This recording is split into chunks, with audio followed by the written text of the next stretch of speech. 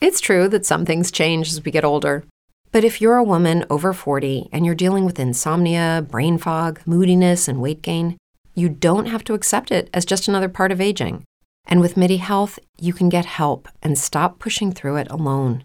The experts at MIDI understand that all these symptoms can be connected to the hormonal changes that happen around menopause, and MIDI can help you feel more like yourself again. Many healthcare providers aren't trained to treat or even recognize menopause symptoms. MIDI clinicians are menopause experts. They're dedicated to providing safe, effective, FDA-approved solutions for dozens of hormonal symptoms, not just hot flashes. Most importantly, they're covered by insurance. 91% of MIDI patients get relief from symptoms within just 2 months. You deserve to feel great. Book your virtual visit today at joinmidi.com. That's joinmidi.com.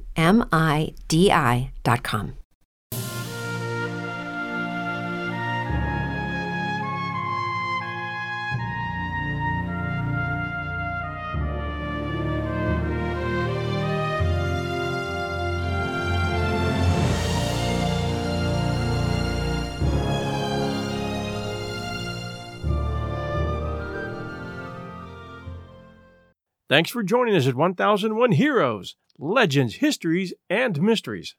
Each of the past Wednesdays, we've included Lawrence Beasley's incredible eyewitness account of the Titanic disaster. This last installment is Chapter 5, The Rescue. If you wish to complete the book, search Gutenberg.org for it, and you can read it online. And now, Chapter 5, The Rescue, from The Loss of the Titanic by Lawrence Beasley.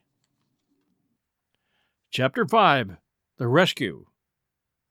All accounts agree that the Titanic sunk about 2:20 a.m. A watch in our boat gave the time as 2:30 a.m. shortly afterwards. We were then in touch with 3 other boats. One was 15 on our starboard quarter, and the others I've always supposed were 9 and 11, but I do not know definitely. We never got into close touch with each other, but called occasionally across the darkness and saw them looming near and then drawing away again. We called to ask if any officer were aboard the other 3, but did not find one. So in the absence of any plan of action, we rowed slowly forward, or what we thought was forward, for it was in the direction the Titanic's bows were pointing before she sank. I see now that we must have been pointing northwest, for we presently saw the northern lights on the starboard, and again, when the Carpathia came up from the south, we saw her from behind us on the southeast, and turned our boat around to get her. I imagine the boats must have spread themselves over the ocean fanwise as they escaped from the Titanic, those on the starboard and port sides forward being almost dead ahead of her, and the stern boats being broadside from her. This explains why the port boats were so much longer in reaching the Carpathia, as late as 8:30 a.m., while some of the starboard boats came up as early as 4:10 a.m. Some of the port boats had to row across the place where the Titanic sank to get to the Carpathia, through the debris of chairs and wreckage of all kinds.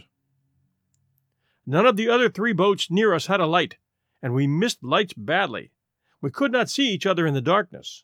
We could not signal to ships which might be rushing up full speed from any quarter to the Titanic's rescue, and now we had been through so much, it would seem hard to have to encounter the additional danger of being in the line of a rescuing ship.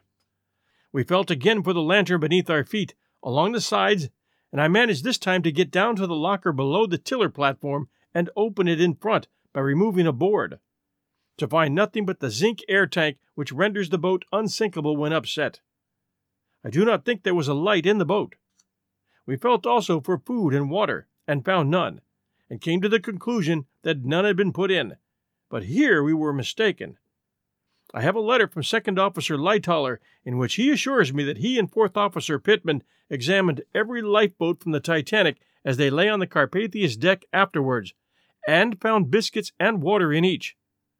Not that we wanted any food or water then, we thought of the time that might elapse before the Olympic picked us up in the afternoon. Towards 3 a.m. we saw a faint glow in the sky ahead on the starboard quarter, the first gleams, we thought, of the coming dawn. We were not certain of the time, and were eager perhaps to accept too readily any relief from the darkness. only too glad to be able to look at each other in the face and see who were our companions in good fortune. To be free from the hazard of lying in a steamer's track, invisible in the darkness. But we were doomed to disappointment. The soft light increased for a time and died away a little, glowed again, and then remained stationary for some minutes. Northern Lights, it suddenly came to me, and so it was. Presently the light arched fanways across the northern sky, with faint streamers reaching toward the pole star. I had seen them of about the same intensity in England some years ago, and knew them again. A sigh of disappointment went through the boat as we realized that the day was not yet. But had we known it, something more comforting than even the day was in store for us. All night long we had watched the horizon with eager eyes for signs of a steamer's lights. We heard from the captain stoker that the first appearance would be a single light on the horizon, the masthead light, followed shortly by a second one lower down on the deck. If these two remained in vertical alignment and the distance between them increased as the lights drew nearer, we might be certain it was a steamer. But what a night to see that first light on the horizon! We saw it many times as the earth revolved, and some stars rose on the clear horizon and others sank down to it. There were lights on every quarter. Some we watched and followed until we saw the deception and grew wiser. Some were lights from those of our boats that were fortunate enough to have lanterns, but these were generally easily detected, as they rose and fell in the near distance. Once they raised our hopes, only to sink them to zero again. Near what seemed to be the horizon on the port quarter, we saw two lights close together, and thought this must be our double light. But as we gazed across the miles that separated us, the lights slowly drew apart, and we realized that they were two boats' lanterns at different distances from us, in line, one behind the other. They were probably the forward port boats that had to return so many miles next morning across the Titanic's graveyard. But notwithstanding these hopes and disappointments, the absence of lights, food and water, as we thought, and the bitter cold, it would not be correct to say that we were unhappy in those early morning hours. The cold that settled down on us like a garment that wraps close around was the only real discomfort, and that we could keep at bay by not thinking too much about it, as well as by vigorous friction and gentle stamping on the floor. It made too much noise for all of us to stamp hard. I never heard that anyone in Boat B had any after effects from the cold. Even the stoker, who was so thinly clad, came through without harm. After all, there were many things to be thankful for, so many that they made insignificant the temporary inconvenience of the cold, the crowded boat, the darkness, and the 101 things that in the ordinary way we might regard as unpleasant.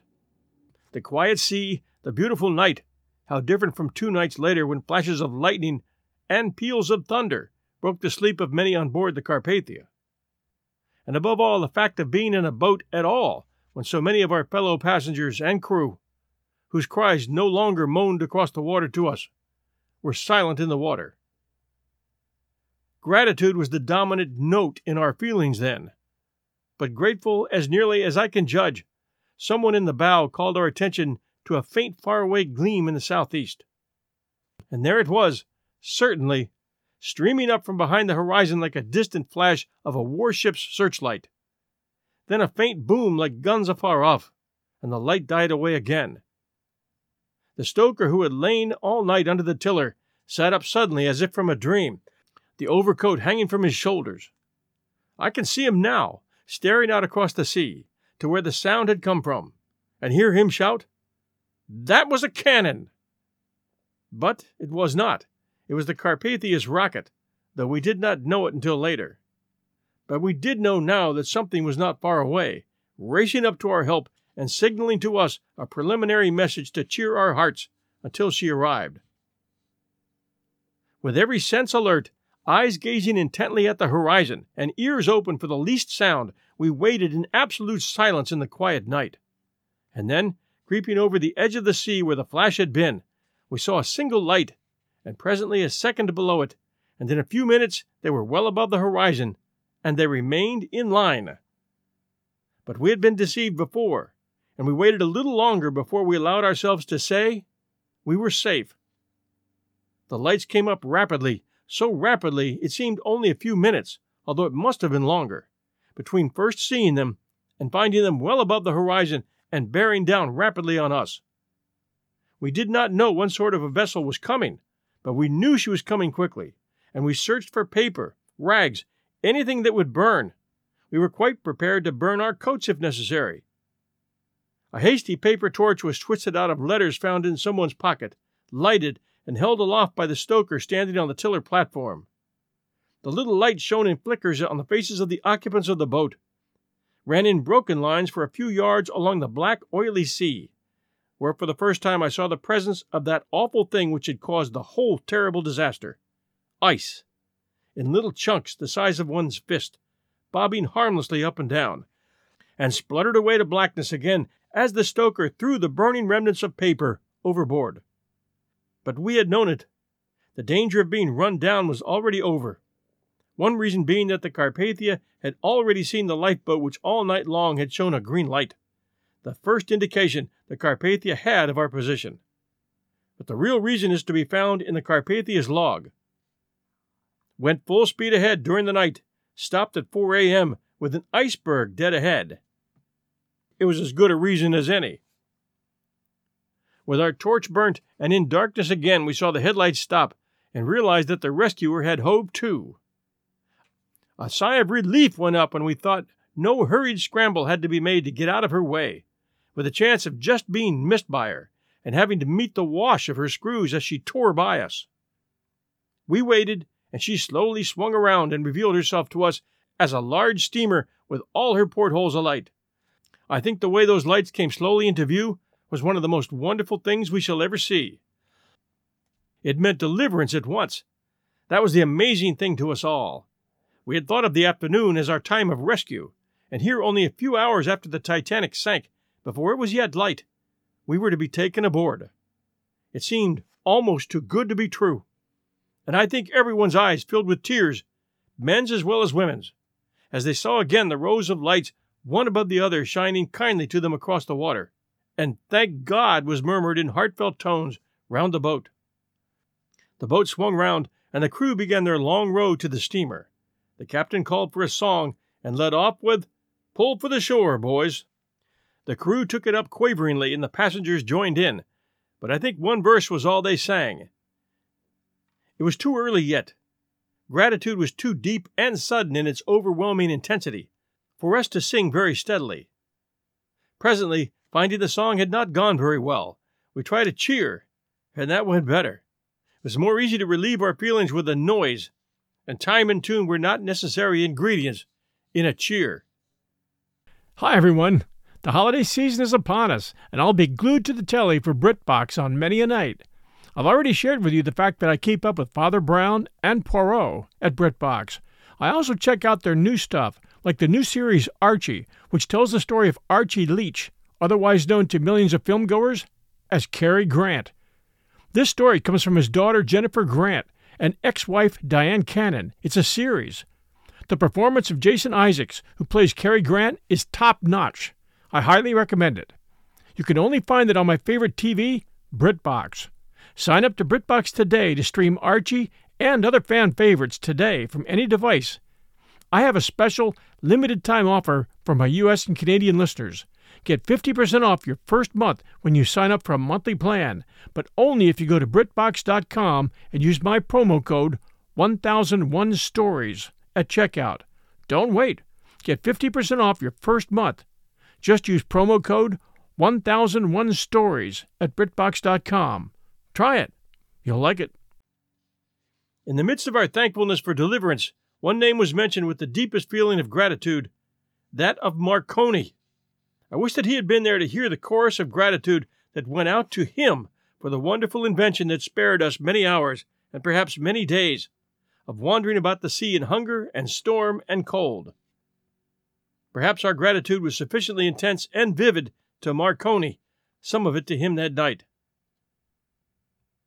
All round we saw boats making for the Carpathia and heard their shouts and cheers. Our crew rowed hard in friendly rivalry with other boats to be among the first home, but we must have been 8th or 9th at the side of the ship.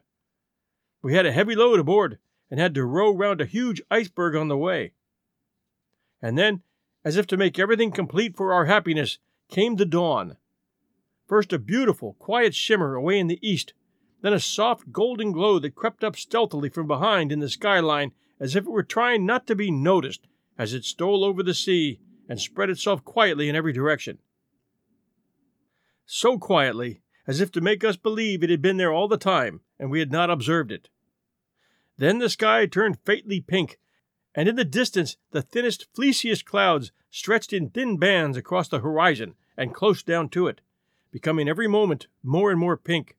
And next the stars died, slowly, save one which remained long after the others, just above the horizon, and nearby, with the crescent turned to the north and the lower horn just touching the horizon, the thinnest, palest of moons. And with the dawn came a faint breeze from the west, the first breath of wind we'd felt since the Titanic stopped her engines. Anticipating a few hours, as the day drew on to 8 a.m., the time the last boats came up, this breeze increased to a fresh wind which whipped up the sea, so that the last boat laden with people had an anxious time in the choppy waves before they reached the Carpathia. An officer remarked that one of the boats could not have stayed afloat another hour.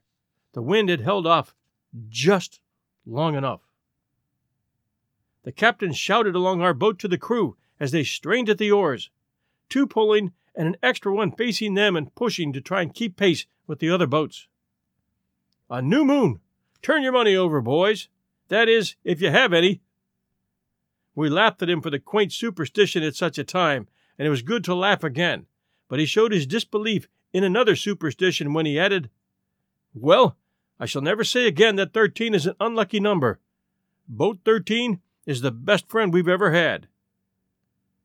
If there had been among us, and it is almost certain that there were, so fast does superstition cling, those who feared events connected with the number 13, I am certain they agreed with him, and never again will they attach any importance to such a foolish belief. Perhaps the belief itself will receive a shock when it is remembered that Boat 13 of the Titanic brought away a full load from the sinking vessel, carried them in such comfort all night that they'd not even a drop of water on them, and landed them safely at the Carpathia's side, where they climbed aboard without a single mishap. It almost tempts one to be the 13th at table, or to choose a house numbered 13, fearless of any croaking about flying in the face of what is humorously called Providence. Looking towards the Carpathia in the faint light, we saw what seemed to be two large, fully rigged sailing ships near the horizon, with all sails set, standing up near her, and we decided that they must be fishing vessels off the banks of Newfoundland, which had seen the Carpathia stop and were waiting to see if she wanted help of any kind. But in a few minutes more, the light shone on them, and they stood revealed as huge icebergs, peaked in a way that readily suggested a ship. When the sun rose higher, it turned them pink and sinister as they looked towering like rugged white peaks of rock out of the sea, and terrible as was the disaster one of them had caused, there was an awful beauty about them which could not be overlooked. Later, when the sun came above the horizon, they sparkled and glittered in its rays, deadly white, like frozen snow rather than translucent ice. As the dawn crept towards us, there lay another almost directly in the line between our boat and the Carpathia, and a few minutes later, another on her port quarter, and more again on the southern and western horizons, as far as the eye could reach. All orders were shouted to them where to make for. Some were told to stand by and wait for further instructions, others to row for the light of the disappearing steamer. It is a pitiful thing to recall the effects of sending down the first boats half full. In some cases, men in the company of their wives had actually taken seats in the boats, young men, married only a few weeks and on their wedding trip, and had done so only because no more women could then be found. But the strict interpretation by the particular officer in charge there of the rule of women and children only compelled them to get out again. Some of these boats were lowered and reached the Carpathia with many vacant seats. The anguish of the young wives in such circumstances can only be imagined. In other parts of the ship, however, a different interpretation was placed on the rule, and men were allowed and even invited by officers to get in, not only to form part of the crew, but even as passengers. This, of course, in the first boats and when no more women could be found. The varied understanding of this rule was a frequent subject of discussion on the Carpathia. In fact, the rule itself was debated with much heart-searching. There were not wanting many who doubted the justice of its rigid enforcement, who could not think it well that a husband should be separated from his wife and family, leaving them penniless, or a young bridegroom with his wife of a few short weeks, while ladies with few relatives, with no one dependent upon them, and few responsibilities of any kind, were saved. It was mostly these ladies who pressed this view, and even men seemed to think there was a good deal to be said for it. Perhaps there is, theoretically, but it would be impossible, I think, to practice. To quote Mr. Lightoller again in his evidence before the United States Senate Committee, when asked if it was a rule of the sea that women and children be saved first, he replied, "No, it is a rule of human nature." That is no doubt the real reason for its existence. But the selective process of circumstances brought about results that were very bitter to some. It was heartrending for ladies who had lost all they held dearest in the world to hear that in one boat was a stoker picked up out of the sea so drunk that he stood up and brandished his arms about and had to be thrown down by ladies and sat upon to keep him quiet. If comparisons can be drawn, it did seem better that an educated, refined man should be saved than one who had flown to drink as his refuge in time of danger. These discussions turn sometimes to the old enquiry, what is the purpose of all this? Why the disaster? Why this man saved and that man lost? Who has arranged that my husband should live a few short happy years in the world, and the happiest days in those years with me these last few weeks, and then be taken from me? I heard no one attribute all this to a divine power who ordains and arranges the lives of men, and as part of a definite scheme sends such calamity and misery in order to purify, to teach, to spiritualize.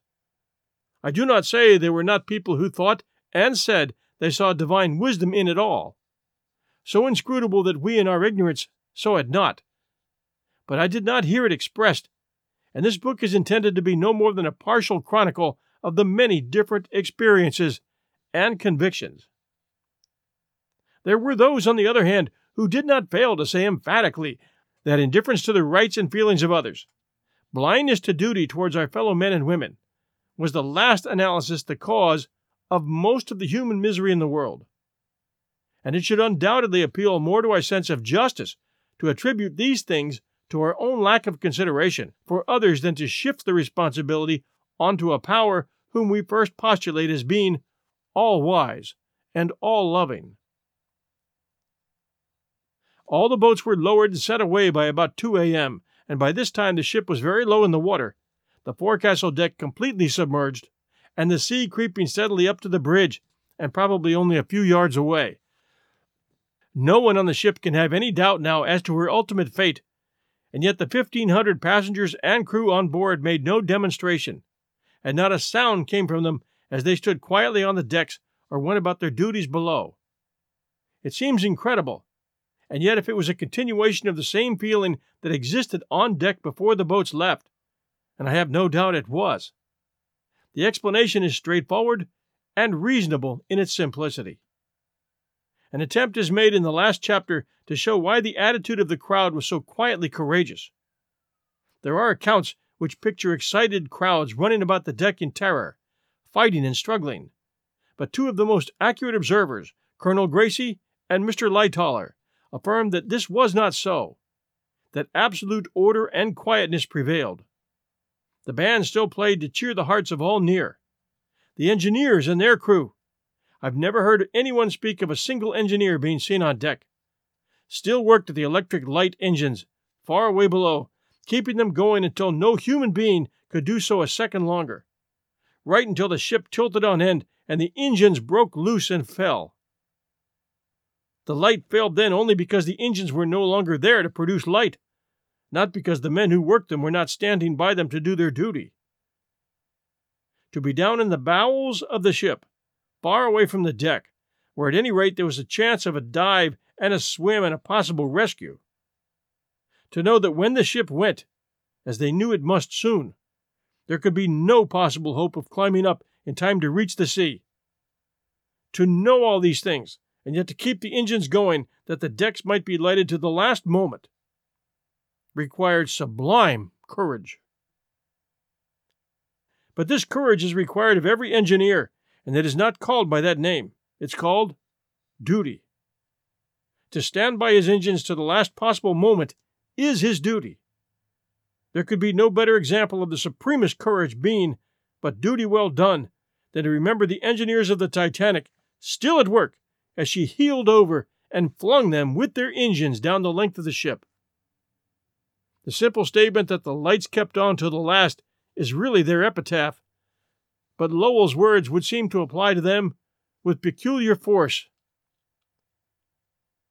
The longer on this earth we live and weigh the various qualities of men, the more we feel the high, stern-featured beauty of plain devotedness to duty, steadfast and still, nor paid with mortal praise, but finding amplest recompense for life's ungarlanded expense, in work done squarely and unwasted days. For some time before she sank, the Titanic had a considerable list to port, so much so that one boat, at any rate, swung so far away from the side that difficulty was experienced in getting passengers in. This list was increased toward the end, and Colonel Gracie relates that Mr. Lightoller, who has a deep, powerful voice, ordered all passengers to the starboard side. This was close before the end. They crossed over, and as they did so, a crowd of steerage passengers rushed up and filled the deck so full that there was barely room to move. Soon afterwards, the great vessel swung slowly, stern in the air, the lights went out, and while some were flung into the water and others dived off, the great majority still clung to the rails, to the sides and roofs of the deck structures, lying prone on the deck. And in this position they were when, a few minutes later, the enormous vessel dived obliquely downwards. As she went, no doubt many still clung to the rails, but most would do their best to get away from her and jump as she slid forwards and downwards. Whatever they did, there can be little question that most of them would be taken down by suction, to come up again a few moments later, and to fill the air with those heart-rending cries which fell on the ears of those in the lifeboats with such amazement.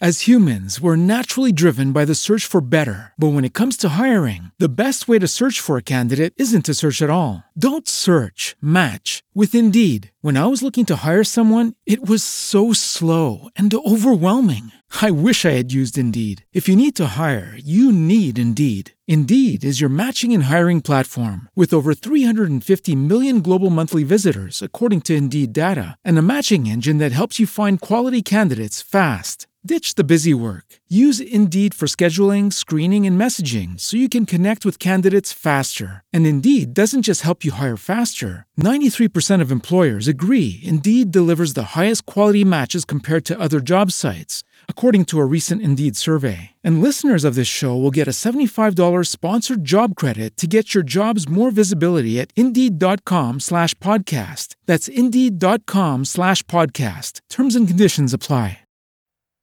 Another survivor, on the other hand, relates that he had dived from the stern before she heeled over, and swam round under her enormous triple screws, lifted by now high out of the water as she stood on end.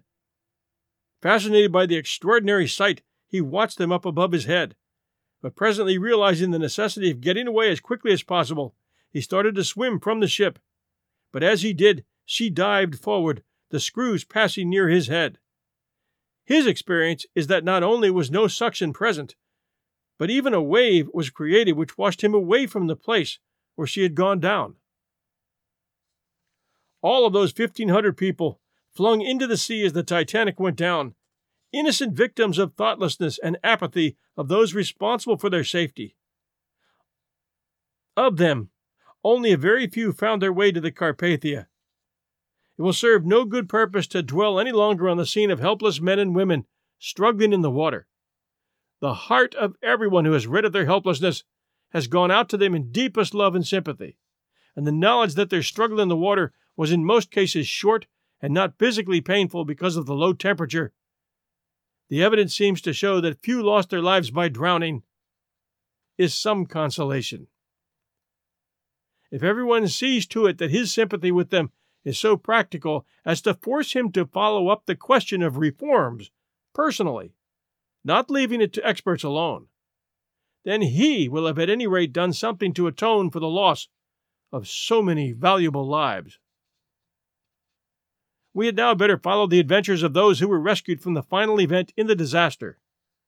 Two accounts, those of Colonel Gracie and Mr. Lightoller, agree very closely. The former went down clinging to a rail.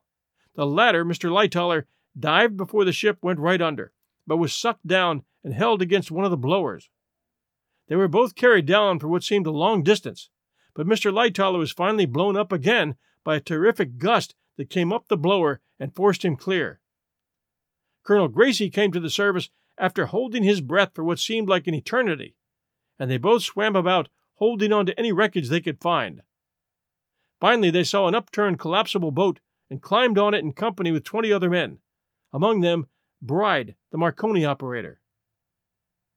After remaining thus for some hours, with the sea washing them to the waist, they stood up as day broke, in 2 rows, back to back, balancing themselves as well as they could, and afraid to turn lest the boat should roll over. Finally, a lifeboat saw them and took them off, an operation attended with the greatest difficulty, and they reached the Carpathia in the early dawn. Not many people have gone through such an experience as those men did, lying all night on an overturned, ill-balanced boat, and praying together, as they did all the time, for the day, and a ship to take them off. Some account must now be attempted of the journey of the fleet of boats to the Carpathia, but it must necessarily be very brief. Experiences differed considerably. Some had no encounters at all with icebergs, no lack of men to row, discovered lights and food and water, were picked up after only a few hours' exposure, and suffered very little discomfort. Others seemed to see icebergs round them all night long, and to be always rowing around them. Others had so few men aboard, in some cases only 2 or 3, that ladies had to row, and in one case to steer. Found no lights, food or water, and were adrift many hours, in some cases nearly 8 hours. The first boat to be picked up by the Carpathia was one in charge of Mr. Boxhall. There was only one other man rowing, and ladies worked at the oars. A green light burning in this boat all night was the greatest comfort to the rest of us who had nothing to steer by. Although it meant little in the way of safety in itself, it was a point to which we could look. The green light was the first intimation Captain Rostron had of our position, and he steered for it, and picked up its passengers first. Mr. Pittman was sent by First Officer Murdoch in charge of Boat 5, with 40 passengers and 5 of the crew. It would have held more, but no women could be found at the time it was lowered. Mr. Pittman says that after leaving the ship, he felt confident she would float and they would all return. A passenger in this boat relates that men could not be induced to embark when she went down, and made appointments for the next morning with him. Tied to Boat 5 was Boat 7, one of those that contained few people. A few were transferred from number 5, but it would have held many more. Fifth Officer Lowe was in charge of Boat 14, with 55 women and children, and some of the crew. So full was the boat that as she went down, Mr. Lowe had to fire his revolver along the ship's side to prevent any more climbing in and causing her to buckle. This boat, like our 13, was difficult to release from the lowering tackle, and had to be cut away after reaching the sea. Mr. Lowe took in charge 4 other boats, tied them together with lines, found some of them not full, and transferred all his passengers to these, distributing them in the darkness as well as he could.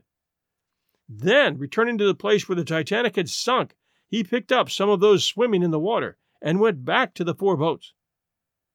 On the way to the Carpathia, he encountered one of the collapsible boats and took aboard all those in her, as she seemed to be sinking. Boat 12 was one of those 4 that were tied together, and the seaman in charge testified that he tried to row to the drowning, but with 40 women and children and only one other man to row, it was not possible to pull such a heavy boat to the scene of the wreck. Boat 2 was a small ship's boat and had 4 or 5 passengers and 7 of the crew. Boat 4 was one of the last to leave on the port side, and by this time There was such a list that deck chairs had to bridge the gap between the boat and the deck. When lowered, it remained for some time, still attached to the ropes, and as the Titanic was rapidly sinking, it seemed she would be pulled under. That was Boat 2. That boat was full of women who besought the sailors to leave the ship, but in obedience to orders from the captain to stand by the cargo port, they remained near. So near, in fact, that they heard china falling and smashing as the ship went down by the head, and were nearly hit by wreckage thrown overboard by some of the officers and crew, and intended to serve as rafts. They got clear finally, and were only a short distance away when the ship sank, so that they were able to pull some men aboard as they came to the surface. This boat, Boat 2, had an unpleasant experience in the night with icebergs. Many were seen and avoided with difficulty. Quartermaster Hickens was in charge of Boat 6, and in the absence of sailors, Major Poochen was sent to help man her. They were told to make for the light of the steamer seen on the port side, and followed it until it disappeared. There were 40 women and children on Boat 6. Boat 8 had only one seaman, and as Captain Smith had enforced the rule of women and children only, ladies had to row. Later in the night, when little progress had been made, the seaman took an oar and put a lady in charge of the tiller. This boat again was in the midst of icebergs. Of the 4 collapsible boats, although collapsible is not really the correct term, for only a small portion collapses, the canvas edge. Surf boats is really their name. One was launched at the last moment by being pushed over as the sea rose to the edge of the deck, and was never righted. This is the one 20 men climbed on. Another was caught up by Mr. Lowe, and the passengers transferred, with the exception of 3 men who had perished from the effects of immersion. The boat was allowed to drift away, and was found more than a month later by the ship Celtic in just the same condition. It is interesting to note how long this boat had remained afloat after she was supposed to be no longer seaworthy. A curious coincidence arose from the fact that one of my brothers happened to be traveling on the Celtic, and looking over the side, saw adrift on the sea a boat belonging to the Titanic, in which I had been wrecked. The 2 other collapsible boats came to the Carpathia carrying full loads of passengers. In one, the forward starboard boat, and one of the last to leave, was Mr. Ismay. Here 4 Chinamen were concealed under the feet of the passengers. How they got there, no one knew, or indeed how they happened to be on the Titanic, for by the immigration laws of the United States, they are not allowed to enter her ports. It must be said, in conclusion, that there is a greatest cause for gratitude that all the boats launched carried their passengers safely to the rescue ship. It would not be right to accept this fact without calling attention to it. It would be easy to enumerate many things which might have been present as elements of danger. Thank you so much for joining us for this story. We appreciate your joining us. If you enjoyed it, please do send us a review. If you wish to continue, search projectgutenberg.org. The Loss of the Titanic by Lawrence Beasley, and you'll be able to catch up on it by reading on the internet. This is your host and storyteller, John Hagedorn, and this is our story.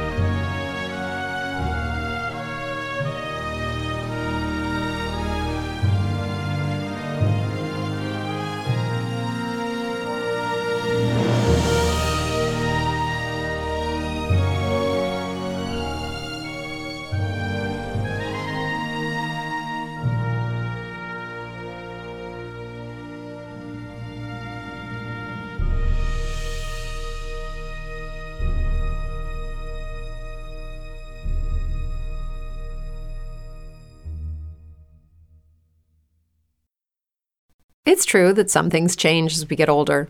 But if you're a woman over 40 and you're dealing with insomnia, brain fog, moodiness, and weight gain, you don't have to accept it as just another part of aging. And with MIDI Health, you can get help and stop pushing through it alone. The experts at MIDI understand that all these symptoms can be connected to the hormonal changes that happen around menopause, and MIDI can help you feel more like yourself again. Many healthcare providers aren't trained to treat or even recognize menopause symptoms. MIDI clinicians are menopause experts. They're dedicated to providing safe, effective, FDA-approved solutions for dozens of hormonal symptoms, not just hot flashes. Most importantly, they're covered by insurance. 91% of MIDI patients get relief from symptoms within just 2 months. You deserve to feel great. Book your virtual visit today at joinmidi.com. That's joinmidi.com.